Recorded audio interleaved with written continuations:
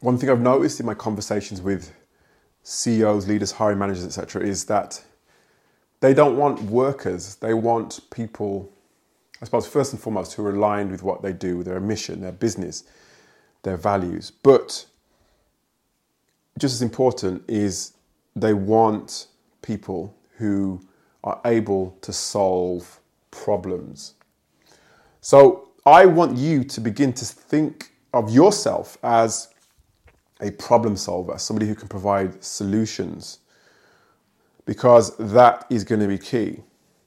And in my sort of exploring and research on LinkedIn, even when I was doing my own job search or looking for various projects to do, I would often obviously look at CEOs, leaders, decision makers to see what they'd written on their profile or the kinds of things that, if let's say they'd written an article or done some PR, I think about and really focus on the things that they talk about in terms of the problems that they have, either internally with their business or the problems that they help their customers to solve.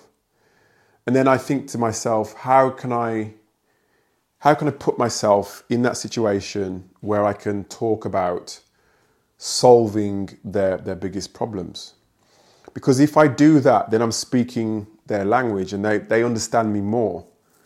And then they have a connection with me as well and can understand that I've done my research, which is something that they really are keen to know and understand, that you've done that research. So begin to think of yourself as a problem solver. So, for example, I was looking at, I think it was somebody's profile on LinkedIn. I can't remember who it was or when it was, but he said something to the effect of he was looking to grow the business grow the team by 50 people in the next 2 years. So me with my recruiter head on, thought to myself, how can I solve that problem? Because I know all the issues and I know all the sort of stumbling blocks where recruitment is concerned, and how can I then align myself with that to start a conversation that will enable this guy to solve that particular problem? Because I know 50 people in that space of time. Okay, it's not really a lot of people. I suppose in the perspective, it is a lot of people, but within that particular period of time, it is possible, but it's not necessarily easy. So that's what I did. I started a conversation with this particular person, and it was a good conversation, it resulted in business for me, and it resulted in a relationship with that particular client. So think about your situation. You might have, I don't know, a director of marketing or a head of marketing or talking about what their ideas are about spreading the word about their particular company. They might talk about the kinds of clients that they're looking to get, or they might, in some PR, have talked about their successes and challenges for the year ahead, or on their website, spoken about how they've contributed to improving the actual company that they work for. So you've got to think about how you fit into that whole scheme of things.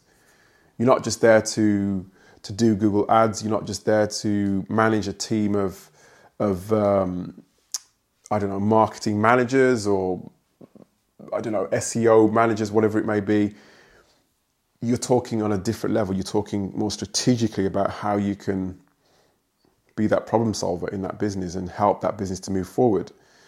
And if you can combine that, as I said before, your abilities as a problem solver, if you can combine that with your desire and your alignment with that business on a values basis, on a mission basis, then you'll have a great combination to begin to spark a conversation that will help you to win